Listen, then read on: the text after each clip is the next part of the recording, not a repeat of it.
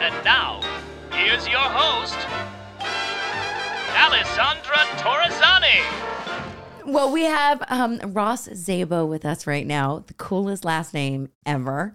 I'm so excited you're here. You came all the way to my house, so thank you for that, because a lot of people don't want to do that, and not even just because of COVID. Like, we're all good.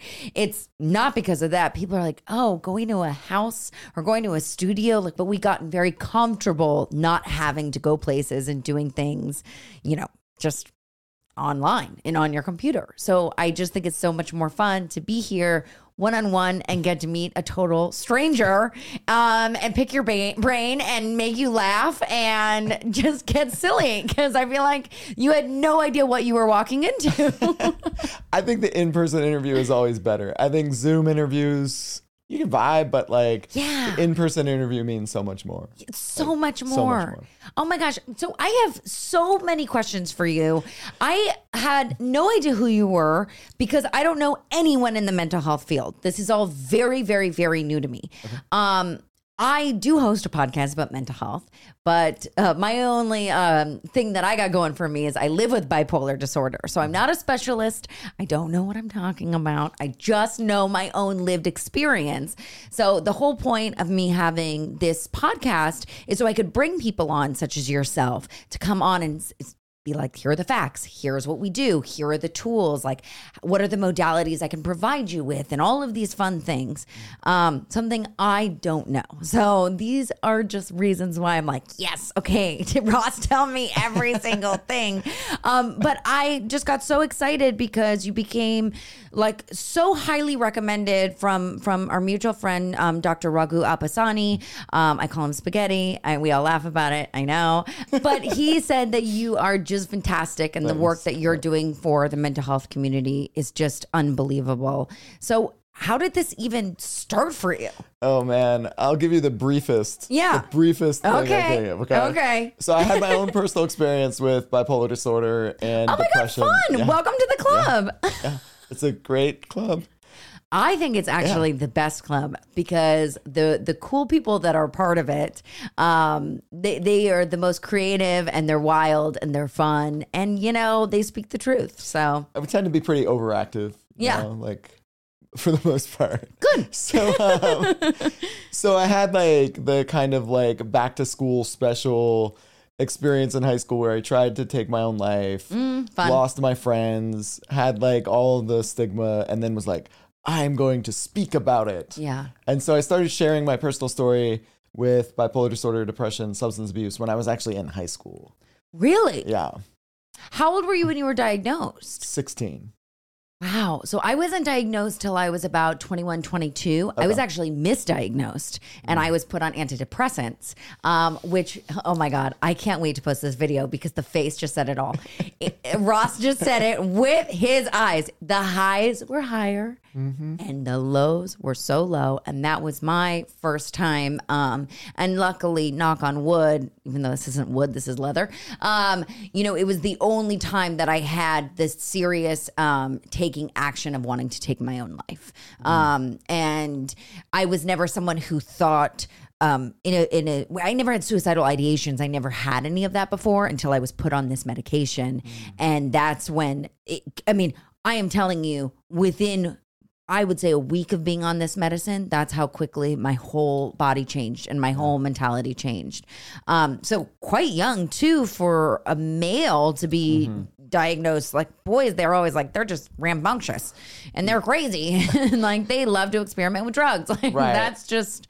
We had a long history of mental health disorders in my family. So my oldest brother actually had bipolar disorder. Grandparents had substance abuse issues, and aunts and uncles with alcoholism and depression and anxiety. So I think because my oldest brother had been diagnosed before me, they were like, oh, this is probably what it could be. Which is so wild. Yeah. And thank God, honestly, because, my dad is bipolar, but doesn't doesn't acknowledge it, doesn't talk about it. And his mother, my grandmother used to run around and beat her husband with a frying pan, and they'd be like, she's a crazy Italian. And it's like, now you look at it and you're like, is that what that was? I don't think so. So it's, you're really quite blessed that that was something that was even talked about and open in your family where there was no judgment even towards it. Yeah. I grew up in a really rural part of Pennsylvania. So I would say that it was unbelievable to have access to treatment. I think the biggest barrier for me in the treatment from day one was like, before the diagnosis, I went through a lot of trauma. So I'd been hiding my emotions for a long time. And I learned to drink alcohol before I learned to talk about my feelings. Oh my God. Story of everyone's life. That's so fun. So from like 16 to 22, I was a mess. I was actually closer to killing myself actually at 21 and 22 than I was when I tried to kill myself at 17. Because you had just spun down. You just were circling down the drain. Yeah. And I always say, like, there are a few things more dangerous than a person who hates themselves. Because when I hated myself, I had no consequences. I just didn't care. I know. Literally, it's so strange because I've never heard someone put it that way before, but it's so true. So you started talking about this in high school. I did, yeah. Why? I was pissed because, like... That's a very honest answer. Yeah. How did you become an advocate? I was angry. I was fucking mad at the world. What happened was the students in my high school weren't better behaved than I was. Right. We were all driving drunk. We were all having parties. We were all in the depths of self-hatred. Right. But because what I was going through had a name... I got called crazy and a psycho and lost friends and had rumors about me and like was an outcast. Yeah. And so for me, I was like, this is too much. But mental health had been normalized for me when I was 11, when my brother was in the psychiatric ward. So I had you'd seen it before firsthand. Right. And so it wasn't... Was it scary for you? His path was much different than mine. He was diagnosed on his very first episode. He got help immediately. My God, like what a dream. Like this took me 22 years of doctors. Like, wow. He got help immediately. We could afford help and he accepted his diagnosis. So he never drank, he never did drugs, he never messed with his medication. He was able to move forward pretty quickly because he had these things. I did not do that. Yeah. You're like, no, we're not the same. We're not twins. Right. And I lived in denial for so long and abused drugs, abused alcohol, just beat myself up. So it wasn't until I was like 22 that I really got to a place where I, one, accepted that I hated myself. Yeah. And then after accepting that I hated myself, could accept like all the things that happened to me. Did you tell your friends that you were on bipolar medication? Yeah. When I was 16. Yeah. Did you... This is so okay. We have so much to talk about, but I'm so confused in a way that I'm trying to understand how this would have gone in my life. I was so relieved when I was diagnosed with bipolar disorder. It literally felt like someone took my shoulders, like gave me a massage and was like, here you go, like go for your life. And I was like, oh, finally, someone can put a name to this feeling that I have inside of me. But I also sort of started sharing with people and I got judged so much so quickly. And I was told as an actress, you shouldn't really say anything because people are going to think that you're difficult on set. Just keep it quiet. And so I had been so shamed about it and I didn't know one other person that was living with bipolar disorder other than my idol, Carrie Fisher, go figure, but obviously I did not know Carrie Fisher at all, you know what I mean? I'm not like BFF with her. I wish, but I can't even fathom what it would be like to go through that diagnosis and be so confident enough to be able to share it amongst people in high school, because people are assholes in high school, like just to begin with. Like you don't even want to tell them anything that you have or something they may be wrong at home or, I don't know. Where did you get the confidence from? Again, I think it was normalized because like I saw my oldest brother go through it. I didn't tell everyone. I told my closest friends. Right. And then, it wasn't something I was focusing on. Yeah. Like I took my medications, but I still drank with them every day. Yeah. I still did all these other things. So I guess it wasn't as huge of a deal because it wasn't like I was like, hey, I have this severe mental health disorder that I am taking so seriously and I am not going to drink with you and I'm going to stay sober and like I'm going to do like God, so you had fun. in some ways it was just like okay. I was like saying I had bipolar disorder was like saying I'm wearing jeans today. Like right. It we was so common. didn't put any energy into it until I tried to kill myself. And then there was like a full stop from my closest friends that were like... And you were already on your medication at this point. Yeah. Why was there such a switch for you that you think that just bipolar disorder? Well, when you are abusing alcohol as heavily as I was, the medication doesn't actually matter. If you're not actively working on your coping mechanisms, if you're not actively like paying attention to how you treat your brain... it's not going to really have an impact. Yeah. So I went through a severe depression and it was months of suicidal thoughts and thoughts of death and everything else that built up to it. But, you know, if you're not taking care of yourself, listen, if you don't do the work, right, it's not going to change. And as a teenager, it's hard to do the work because you can't even really see. Do your homework. Yeah. Like, you can't see the bigger picture of it all. You know, and you think, you know, I mean, I don't know what your situation was like, but for me, you know, I actually was too scared of substance and alcohol. I was very scared of it. My dad drank a lot, so I don't know if that's why. I also would have, you know, a spicy margarita and I'd throw up within 20 minutes. So I'm sure I'm allergic to it, actually, to be perfectly honest. That's great. It was great. It worked out for the best. Oh. But you know, it was something where I knew that even though I was taking the medicine, I still had to do the work because I didn't do the work and I could still feel the like anger and the mania coming and the throwing things and breaking mirrors, my favorite activity to do. Even though I was medicated, I could still feel like that volcano ready to erupt inside of me at any moment unless I did work, which took years and still takes years. I'm still not even there, you know, and I have different types of tools and ways to kind of fix my mind.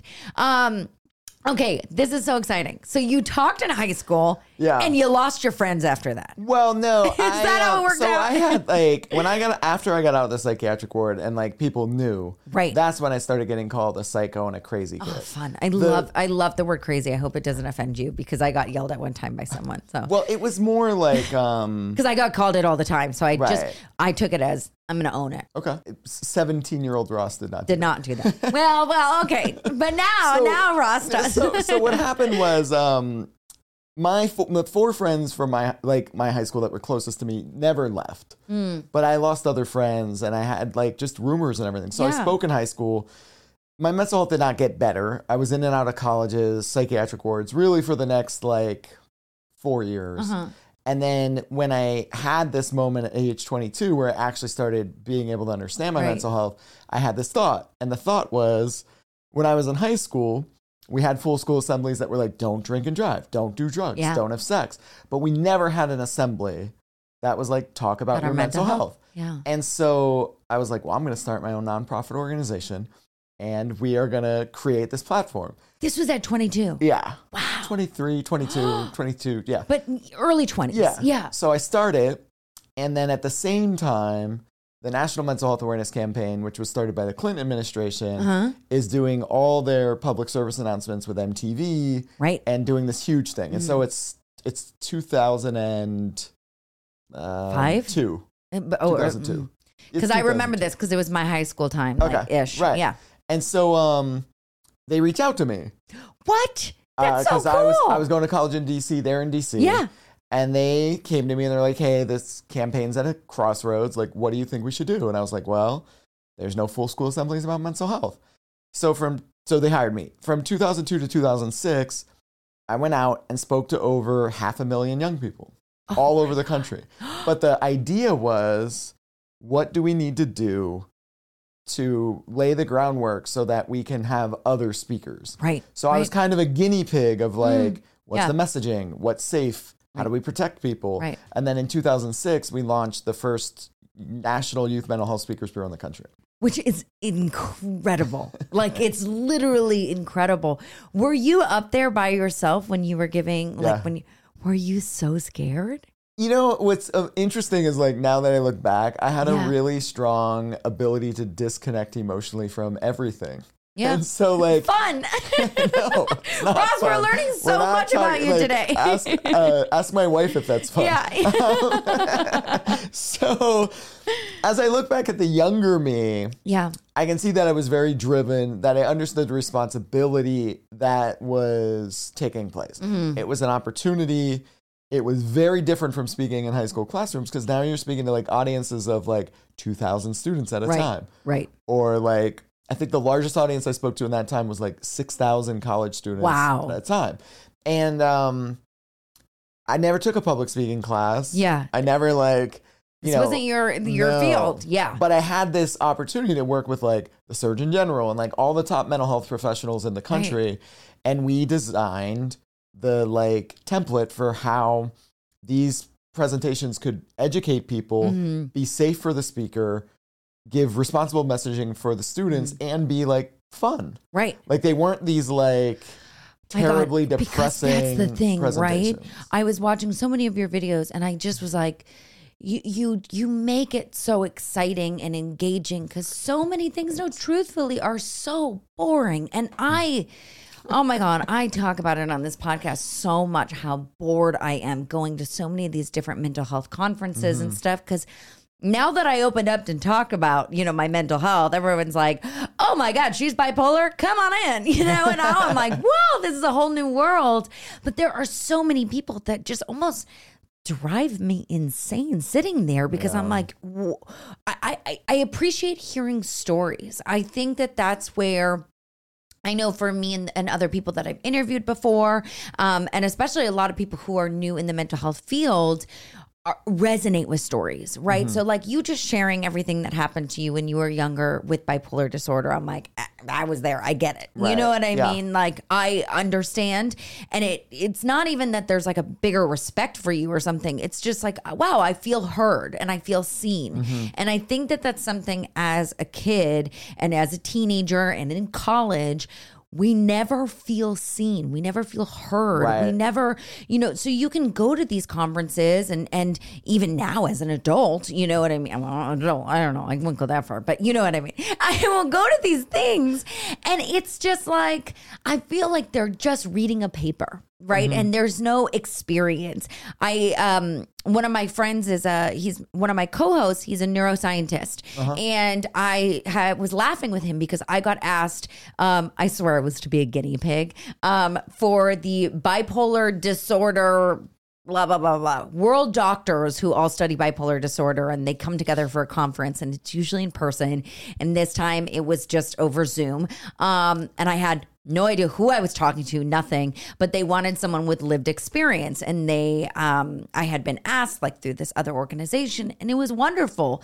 But I was just like, this is the first time you're hearing what it feels like to be bipolar and you're the one that's making the medicine. You're the one that's doing this. And it's not like shame on you. It's just like, it just shows how important a story is and how important lived experience really truly is Right. to get through to other people. Right. So what you've done is just, you've created something that was like such, over and above all darkness, right? Of like something that we're all born with, if you're born with a mental health issue, and bringing light to it and bringing joy to it. Yeah, it must have been a lot of pressure to have people come up to you and stuff afterwards. Well, and that's the thing that's where the disconnection probably saved my life. yeah, because you didn't take their energy. Like, No, and every day. So at the height, so from like 2002 to 2010, I would be in 3 to 4 cities a week, right? Wow. speaking to thousands of people a week. And after every talk, someone would be suicidal, crying, Right. like everything. And I always looked at that as my job to not be the fixer. Yeah, yeah, It was to let them know what resources were available. Here you go. Right. Right. So let's say you're crying, I could be like, okay, Yeah. here's the counselor, here's a number, here's the therapist, Right. here's the psychologist, like, right? Yeah. And making sure they always had a connection. So that like saved me Mm-hmm. because I think if I was as aware of my emotions as I am now Mm-hmm. and tried to do that, I don't know that I would be able to handle it because now I don't speak as much because like I run I work at a school, right? So like it's a big difference. Right. Because that was something I was not expecting. Because right, as like an actor, you're like, oh, you're a fan of your work. Great. Awesome. Sometimes I get feed pictures in my DMs. Awesome. You know what I mean? Like that's about as far as it gets. But you don't know how to deal with the like Ross is like, what is going on? I'm good. No one wants to, trust me. No one wants to. I do not look at them. But you know, you don't realize how hard it is when you share your story. And this is why I always tell people, you know, you may have the most incredible story in the world, but if you're not ready to share it and know the floodgates are open and you're going to have a bunch of people that are going to come to you, not necessarily looking for help, but for help, but sharing their own story or like, can you relate to this? And sometimes it's just so much energy and and I had no idea. I had to take a break from this podcast because going back to our friend Raghu, like I literally had a moment where I was like, I can't handle this anymore because it wasn't that I loved hearing from other people. I just didn't know how to take care of myself at the same time and putting up boundaries. And I'd be like, oh my God, what do I do? How do I write back? Like, I got to get this done fast. Right. So I think that you have to be fully ready and commit yourself to be like, okay, if I do this and I share this, there's going to be a X amount of people that are going to come in. It's going to be very heavy work. And I just got to either accept it, not absorb it, but listen, because it's important to listen. Right, of course. But don't take in that energy. Don't be that empath, you know? Well, I mean, so I did this from 2002 to 2010, right? Yeah. In 2010, I just joined the Peace Corps and left the country for 2.5 years. What? I didn't even you talk about like you took a break from your podcast. I took a break from the world. From everything. Yeah. And wow, where did you go? I lived in northern Botswana for 2.5 years. Cool. Yeah. Wow. What was that like? You needed it, obviously. I did. I worked at a center for people with disabilities. Yeah. So that part was like really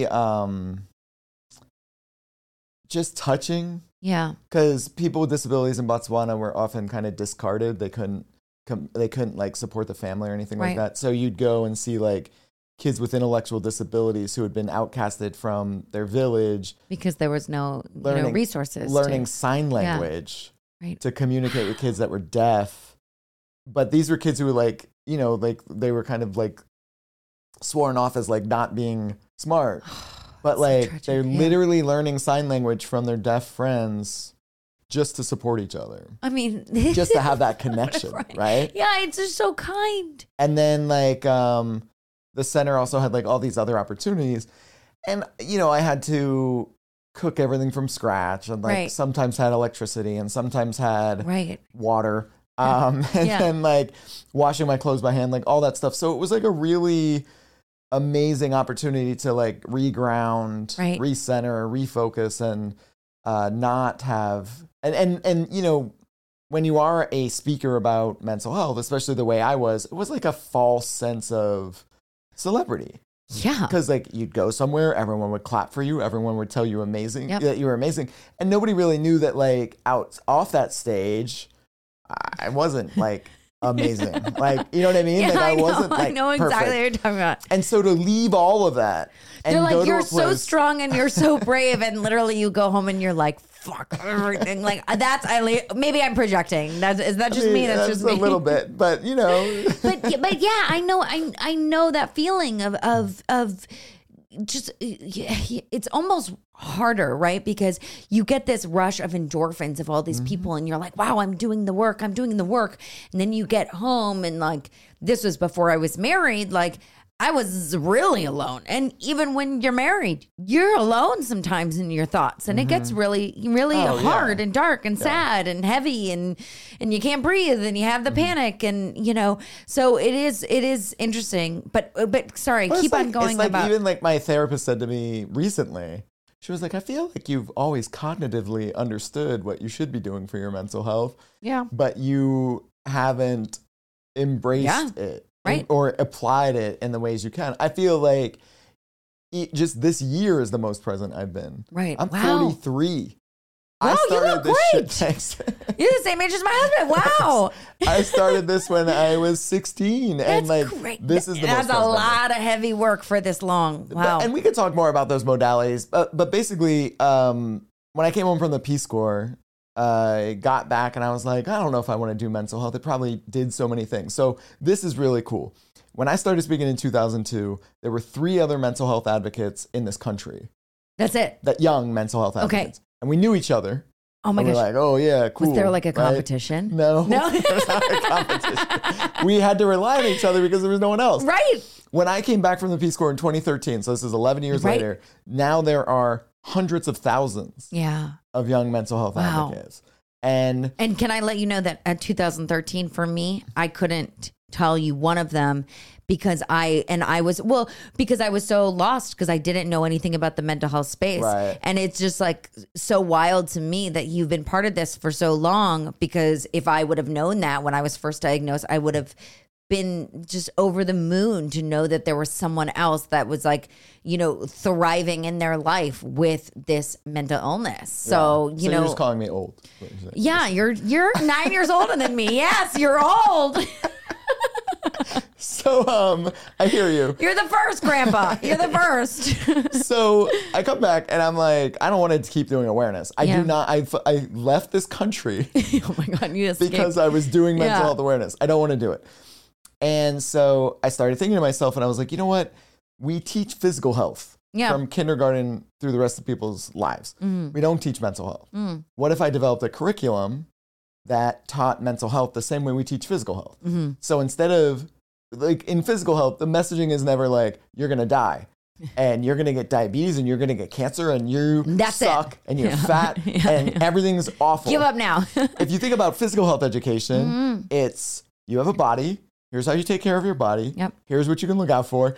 And if something happens, here's what you need to do. Right. When we talk about mental health, we tend to talk about it from you have depression and you have anxiety and you're going to have an eating disorder and you're going to be screwed. And like, we don't talk about it from a place of normalizing mental health. We almost talk about it from a place of normalizing mental illness. And so I was like, what if I came up with a curriculum that normalized mental health, that gave a vocabulary, that defined mental health, that taught coping skills, that taught how to interact and like support each other. Right. And so got funding and created it in 2013, launched it, had my own private company because I was like, people should pay for this. Yeah, but I don't think that there's anything wrong with that, because you know what? Listen, other people come up with things and they get paid for it. So why not? Yeah. Like, it's a job. It's 100%. It's work. So by 2016, curriculums in like top universities in the country, like Penn and MIT and like Duke. And then it's also at like the top middle schools, high schools, public schools. It's all over the country. And were they different? Obviously, it must have been different curriculum for different ages, or was it all around the same sort of thing? Okay. So here's the deal. And were you by yourself doing this? Yes. Holy shit. Wow. Okay. So then... he's smart. So then 2016, I'm consulting at UCLA and they're like, hey, we have the opportunity to start this new school. It's going to be grades 6 through 12. What would you do if you got to start a school? And I was like, well, if I got to start a school, we would have a class where students learn about their mental health once a week. Yeah. And they were like, we would like you to help start this school. And so that journey, like, listen, like we could talk about a lot of things. The journey of how to train speakers, because I've trained over 50 speakers who've spoken to millions of people, was like wild. Right. The journey to create a curriculum. Did you ever have like an out-of-body experience where you're like, no one taught me how to do this and I'm teaching someone? Well, the thing is, I was born in Bethlehem and raised in Nazareth, Pennsylvania. So when this campaign was like, how many speakers do you think we should train? I was like 12. I think 12 would be like appropriate. And then the board. Has anyone ever not gotten that joke? Of course. So here's the thing. The board of this organization is like the most distinguished people in the country, right? Right. And one time I was home in Pennsylvania. So Bethlehem and Nazareth are in Pennsylvania. It's a long story. And there was Pennsylvania is so fun. There was a newspaper article in my hometown newspaper that said, outspoken Nazareth man starts national campaign.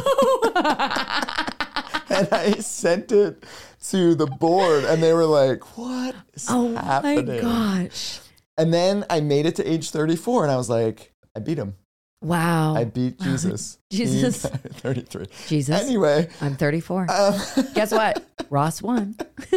So, yeah, no, I had a lot of experiences where like, well, think about this. I grew up in a blue collar, rural Pennsylvania town.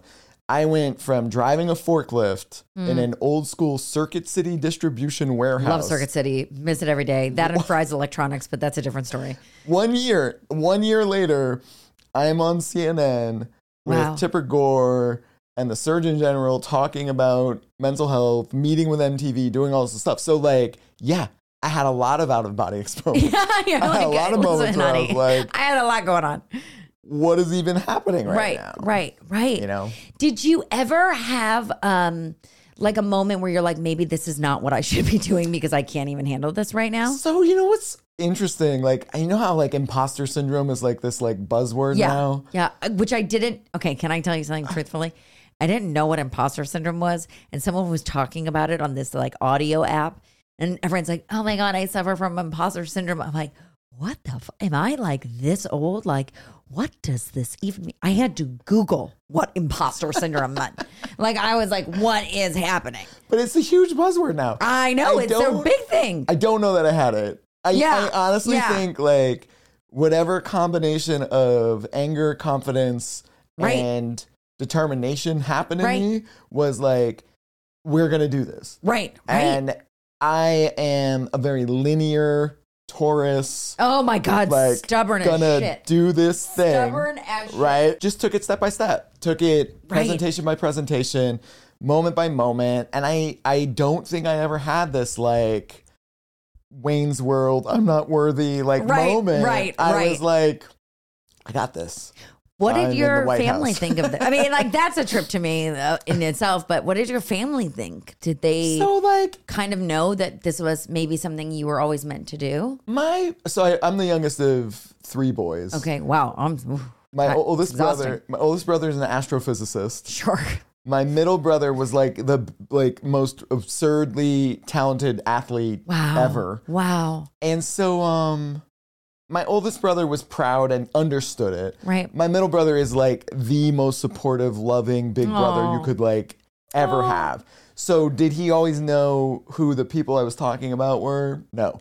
Did he care? No. He cared that we were like hanging out. Yeah. So there was no pressure from my brothers. And then my parents were just always like proud. Yeah. They were just happy I wasn't like dysfunctional. Yeah, and very sick. Right. Yeah. And they didn't, my dad passed away 4 years ago and it's still like, oh, I'm so sorry. Still just messes me up. Right, of course. He was the most like emotionally expressive, vulnerable, feeling connected man. And like, from Pennsylvania? Yeah. Wow. Which is, I know that sounds so strange that I asked that, but I asked this because my mom is from Chicago, my dad's from Michigan. So like, I know that Midwest, I know that East Coast, I know those men where it's like, you don't show your emotions, you're not expressive. Like, it's just like, you are the man of the house, you know? So for that to be the personality, that's so wonderful that you were able to be raised with a role model like that. Yeah. Wow. And so he was always just proud and he would like, tell you, like, he'd express it and like so happy. And my mom was the same way. So there was never like, and I never got treated differently because of it. Like nobody was like, I wasn't coming home and like, it was just a job. Was it a normal job? No. By any means. And like, I got paid to speak at a very young age. I started speaking nationally at like 23. Wow. And people would pay me for that. Wow. So like I was also doing well financially with which when you are parents, that's your main concern. Of like, course. Is he surviving? Yeah. Can he eat tomorrow? You know, I mean, it's literally like the simple things. I think especially, I'm an only child, but I have a lot of cousins and a lot of like all guys, you know, the all boys in a family. And I mean, making sure that the boys are like just getting up in the morning, you know what I mean? Because boys are rambunctious and they're crazy. And so like, I've seen those moms that are like, oh my God, they're so exhausted by these like rambunctious things running around. So as long as they're like taken care of, it's like we're good to go. Wow, that's so wild. Yeah. How do you feel like, you know, when you said you're married, do you feel like you have it not under control. And this is a personal question for me, asking if I can learn to do this, like where you take the mental health space that you work in every single day and like leave it there and not take it home with you because you do live with it. Yeah. So like my wife and I have really good boundaries. Yeah. It's, relationships are a journey. Was it hard letting her know that? Well, I mean, I guess obviously not if you tell everyone. Like, Google me, like, yeah. You know what I mean? I think that's the biggest thing is like, right. All these people who are like, oh, I'm dating. When do I disclose this? Name a person you've ever gone on a date with that you didn't like try to research or like, you know what I mean? Oh, I stalked everyone. Yes. Right. Yes. So like, I don't have the benefit of like, I'm not going to tell them this aspect of my life because I've been so public with it since I was a kid. Right. And so that was not a concern. I think the bigger difficulties in a relationship from a mental health perspective isn't even necessarily the disorder. It's how the disorder messed up your ability to be intimate and your ability to communicate and your ability to be present. Yeah. Like if I look at my relationship, it's not even the diagnoses I've had. Right. It's my ability to disconnect, my ability to like go inside myself, right? My seemingly difficult inability to communicate, and then like also be present and hold space for someone else. So, I think the side effects of diagnoses can be so much more damaging to relationships than the actual. That's so interesting. Yeah, I mean, because think about it this way. Let's say you lash out, right? But it comes from a place of like the disorder, right? A person can sit there and be like, okay, well, that might not be them. That might be this thing. Yeah. But let's say you just check all the way out of a relationship. You could say like, oh, yeah, well, I have this diagnosis. But truly, the checking out is the coping mechanism you used from the diagnosis, right? And then you've now created a dynamic in a relationship where you can't build intimacy because you're just checked out, right? So, that was always more difficult for me. The diagnoses are like, okay, I can work with this with a person, but when you're trying to have trust, communication, and intimacy, like, those things are harder. It's so interesting, though, that, you did speak about it so openly forever, and then obviously she could just Google it and find it, because that was not the case for Sturgis and I. And when I first, because I hadn't spoken about it yet, like at all, I didn't start speaking about it until like fully, like outrageously, obnoxiously speaking about this until maybe like 2.5 years ago.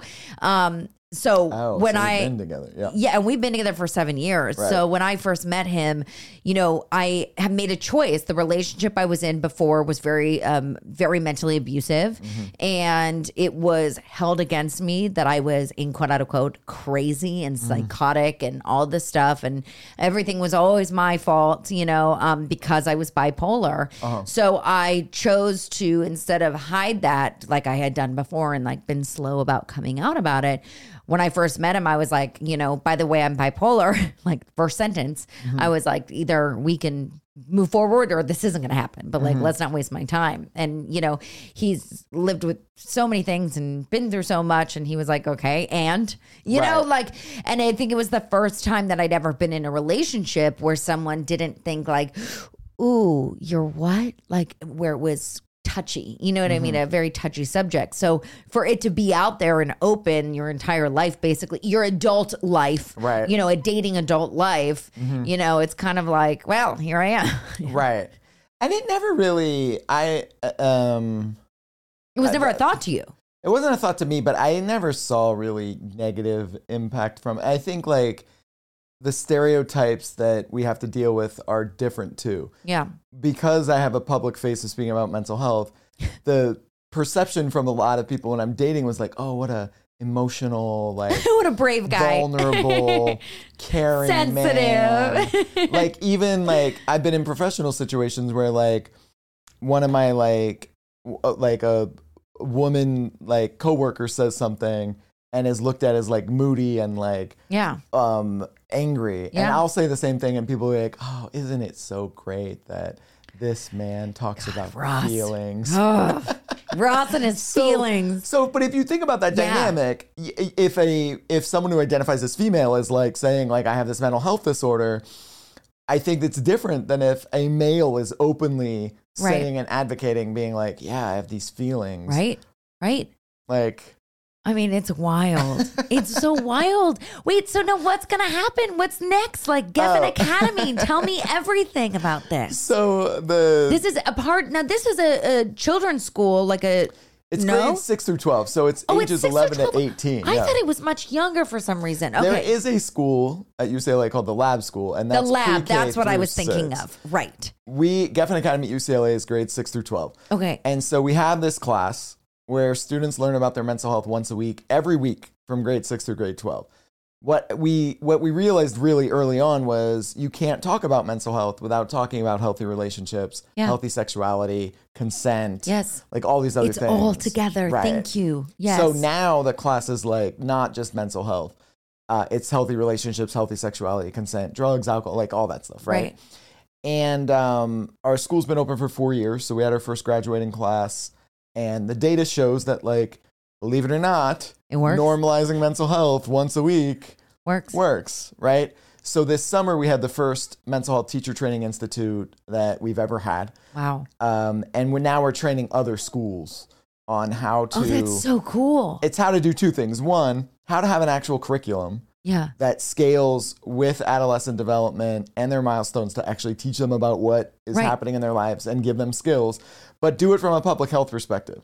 You can't do it from a therapeutic perspective. You can't have therapeutic classrooms, but you can have a public health approach where you're like, hey, this is what mental health is. These are the skills. These are how you can use them. Well, it was like sex ed class. I mean, it's the same sort of thing. That's why it's like, why is that okay and this isn't, you know? Yeah. And is it different for the grades, or are they all in the same class together? It's different. Yeah, it's different. Each grade is separated. Yeah. And then the second thing we're doing is teaching other schools. We're teaching other teachers how they can use their personal stories effectively in the classroom. So like, there is a way to share your personal story incorrectly. Really? And there is a way to use probably every way that I've done it is probably the most incorrect way. Yeah, well, very incorrect, probably. Well, especially as the responsible adult in the classroom. Yeah, I mean, that's very different. You have to be able to use your story effectively. One of the biggest complaints from students all the time is that they don't feel like their teachers understand them. You said earlier, people need to feel seen and heard. Yep. So all of my students know, well, one, they all know my story because they know it. Like they're going to Google, like it's it's going to happen. But I use my personal story in the classroom to get them to think about their lives and to normalize mental health. So, for example, very short example. One, you never share a story that you haven't processed with adolescents. Yeah. Because if you're crying in the classroom, it's no longer a classroom. Right. And it's just a dynamic where they think they're responsible for you. Right. So, like, when my dad died, it was 2 weeks before our school opened. Oh my God. And I didn't tell those kids that my dad died until I think like a year or 2 years later. Because I needed time to process that. Of course. And it's not on them to do that. Right. But because my experiences with mental health disorders were so long ago, they know that like I tried to kill myself. They know that I abused drugs and alcohol. They know that like I had all these things. But the way I tie it into lessons will be like, just making it real for them. Where we are failing in education is when we treat kids like we don't know what they're doing, or like I never in a classroom would I be like, hey, if you ever one day find someone and you kiss them, that would be a way to be safe. Is this like, I'm like, y'all are making out. You're all hooking up. We all know what's going on. We've seen TikTok. But it's like, let's talk about consent. Are you talking about consent? Yeah. What do you think about consent? Like, and with mental health, I think the biggest thing that comes up in high schools is self-hatred or a lack of liking oneself. I don't know, whatever you want to call it. And so, I can share with them like, hey, this is my experience. When I was your age, I hated myself, but let's talk about you. And it normalizes it in a way for them where they're like, they're comfortable. I can trust this person. Right. This person is at least aware that this is happening versus the like old school method of like abstinence or like whatever it is. So That's the future. For me, the future is how do we change the education system so that we teach mental health the same way we teach physical health. And there's different tiers for that. Not every school can do what we do. I don't think you need to. But you do need to teach mental health the same way we teach physical health. And so we have different ways that schools can do that. What's the biggest difference that you've seen from the kids from your school, from them processing about the mental health class and all that stuff? So like a couple things. Our graduating seniors went to college, and college orientation, they were like messaging me and they were like, hey, they call me Zabo. They don't call me Mr. Zabo. Right, yeah. But they were like, hey, this entire college orientation is what we've talked about for 4 years. Wow. So everyone else on this campus is freaking out, and we're like, duh. Yeah. Hello. Yeah. This is what we're supposed to do, right? That's one difference. In the school, I would say, like, you can't control the whole school culture. Like, I can't say this is like some panacea that like right. everyone is not stressed and everything else. Right. But I will say that after like 4 years of this, they at least understand the concepts enough so that the kid who's super engaged in it is practicing it. And at a minimum, the kid who's not engaged in class at all knows that mental health is the same thing as physical health. Right. That it's not separate. What is the story like with the other school? Obviously it's not yours, but the younger one, the lab that you said. So the lab school existed before UCLA did. But I mean, in the sense where, will you be introducing curriculum to younger? So or is there like this is a fun story. Yeah. I'm so curious about all of this. So from pre-kindergarten through like 6th or 8th grade, there is a curriculum called social emotional learning. And there are like hundreds of different curricula for that. Social emotional learning is basically emotional intelligence. Okay. It teaches you how to name emotions, feel emotions, understand emotions, receive emotions, and everything else. And I think it works really well. The problem is around age 12, 11, kids start seeing that sharing emotions has consequences. And if you don't start mental health education then, now you're stuck in this place of, I grew up as a kid being told I could say how I feel. Now I'm saying how I feel, and I'm getting made fun of, and things are happening. And I'm being judged for it. Right. And so that's where, like, I'm not necessarily trying to create mental health curriculum for pre-K through 6 because it already exists. Yeah. It's called social and emotional learning. It's amazing. So it works. But after that, that's when it needs to be changed. If you don't start destigmatizing mental health and normalizing mental health, then they're stuck in this paradigm of, you said I could talk about how I feel, but now I've lost all my friends, or I'm getting made fun of every day. Well, and I think it's also, I know someone who's 9-year-old actually, I've talked about this before, but there was, they found a letter that was like a goodbye letter sort of a thing, and it was all talked about.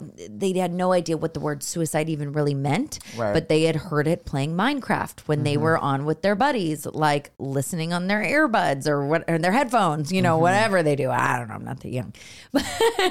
Clearly, you have all the terminology. Earbuds, headphones. Minecraft might want to hire you. They're definitely going to hire me. What can I say? They're definitely going to hire me. But it was just so sad because it was the family didn't know what to do about it, and it was like, do you say get off the game? It's the game's fault? Not really, because it's life. And if you're not going to hear it there, you're going to hear it from somewhere else. Right. Does that mean he was even able to process what the emotion was that he was going through? Or was he just saying something and writing something down to be dramatic? You don't know. And so I think that that's what's so scary is not having, I know that that's so scary for me, not having children yet, but wanting that. And how do you, trusting, like, we never had any of that in our school. Like, mental health was never talked about. Right. And so to hear these things and meet people such as yourself, it's so lovely to hear that, like, there is so much beautiful change that's happening, and that you're right. It is that 12 years old where it's so important of, like, we were told, I feel angry, I feel sad. And then like someone's like, shame on you, fuck you. you. Like, you can't be angry. Like, and it's so wild. So it's just wonderful. And it gives me so much hope in the world that there is actual change that's going on. And it's you, like, you're part of it. You know what I mean? Thanks. Yeah. I mean, I think like it was a natural transition for me to be like, oh, there's no full school assemblies. Let's create that. Oh, there's no curriculum. Let's create that. And now it's like, how do we change the education system? Which is really easy to do. It's really small. It's a really simple. Oh my gosh. Okay. So let's change everything. And then what is the next mission? What is the big game changer? This is going to take time. Take a lot of We're not time. going to like go and like try to be a fighter pilot or something like crazy. No, I feel like you're I mean, look, you're going to do something. I just feel there's some secret that Ross is holding from all of us. The cool thing is, like, I get to work at the school every day, and I get to have relationships like with the students and watch them grow and graduate and everything. But I keep my side hustle, which is, you know, writing and speaking and creating curriculum and everything else. So like I have kind of a really nice got it all going situation right now. Good. Yeah. We like a good situation. Ross, what is your emotional support?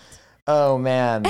Well, like my relationship is my biggest strength of emotional support. My wife is like the smartest, most emotionally aware, communicating genius in the world, and like has her own journey, has her own story, but like is really just adept at like, hey, let's do this together. Right. And so that's my biggest emotional support. Oh. You know, my family is also still there and like really great. And I have like friends who I rely on for so many things. Not a ton, but I have like specific friends I count on. But outside of that, like I've been diving deeper into different types of therapy and things like that. Like I grew up muscling through my emotions really until like age 34, 35, when somebody was like, you're just trapping all of your emotions in your body. Yeah. And since then, it's been a process of like, well, how do I get those out? Is there one that you would recommend to others that's very unique and special? So like recently I've been doing this breath work thing that's just like... So I just had a girl in here who was on my show, and it was crazy. She specializes in breath work. Right. And I'm not talking about like, I went to yoga and No. She was talking about fire breathing. You know fire breathing? 21-minute cadenced breathing that like I can see like visions in. And it's like, a trip, but you're gonna appreciate this because you and I have a similar brain. I won't assume that you have this, but I have tantrums all the time. I call them like little kid tantrums, and I love to throw a remote. I love to throw my phone. Like love it, live it. Not at anyone, like in space, whatever. But it feels good. It's like this like volcano erupting, and then I get so emotional and I cry so hard that my breathing is like. Like I can't breathe. And she goes, oh, well, that's, fire breathing. I'm like, what? She goes, what you're doing is you're cleaning out all of your chakras through that. And it's a natural way that your body naturally changes and clears itself. And I'm like, what? Like, what?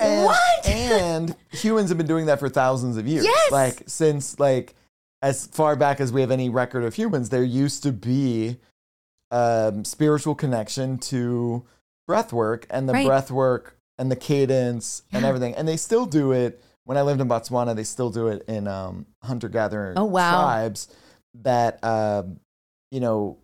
was their connection to the earth or a connection to Mother Nature and stuff. Wow. Which, we've destroyed. So yeah, well, that's fun. You can still breathe. Well, I just did. I got asked. I work with NAMI. I'm an ambassador for NAMI. Yeah. And they asked me to be part of something called Self-Care University. It's a new program that they're going to start releasing for colleges. Awesome. Of different types of self-care and therapies you can do. And so they put me on a horse for horse therapy. So that was something that I did last week, and it changed my life. And so I really recommend that. That's something. I wasn't a horse person. I love Did you animals. go, like, up the Hollywood sign or? No, it's this one. No, I mean, I've done that before. That's really fun. No, this was really interesting. It was at a place called Special Spirit, and they're an animal sanctuary, and they have therapists that work there. That's where their offices are, like in the barns. Like, it's crazy. And then they have you go on the horse and you do bareback, and they have you, or bare saddle or whatever. And then you're sitting there and they have you close your eyes, and there's like different like movement exercises, and it's all for trauma. And they work with, people in the military, PTSD, children who live with autism, and then specifically with bipolar and those who struggle with severe mental health, mental illness. So that's a new one for you. That's awesome. Yeah. That's really cool. I mean, animals can be so healing. They are. I got 2 locked up right now. You'll meet them. They're so fun. My God.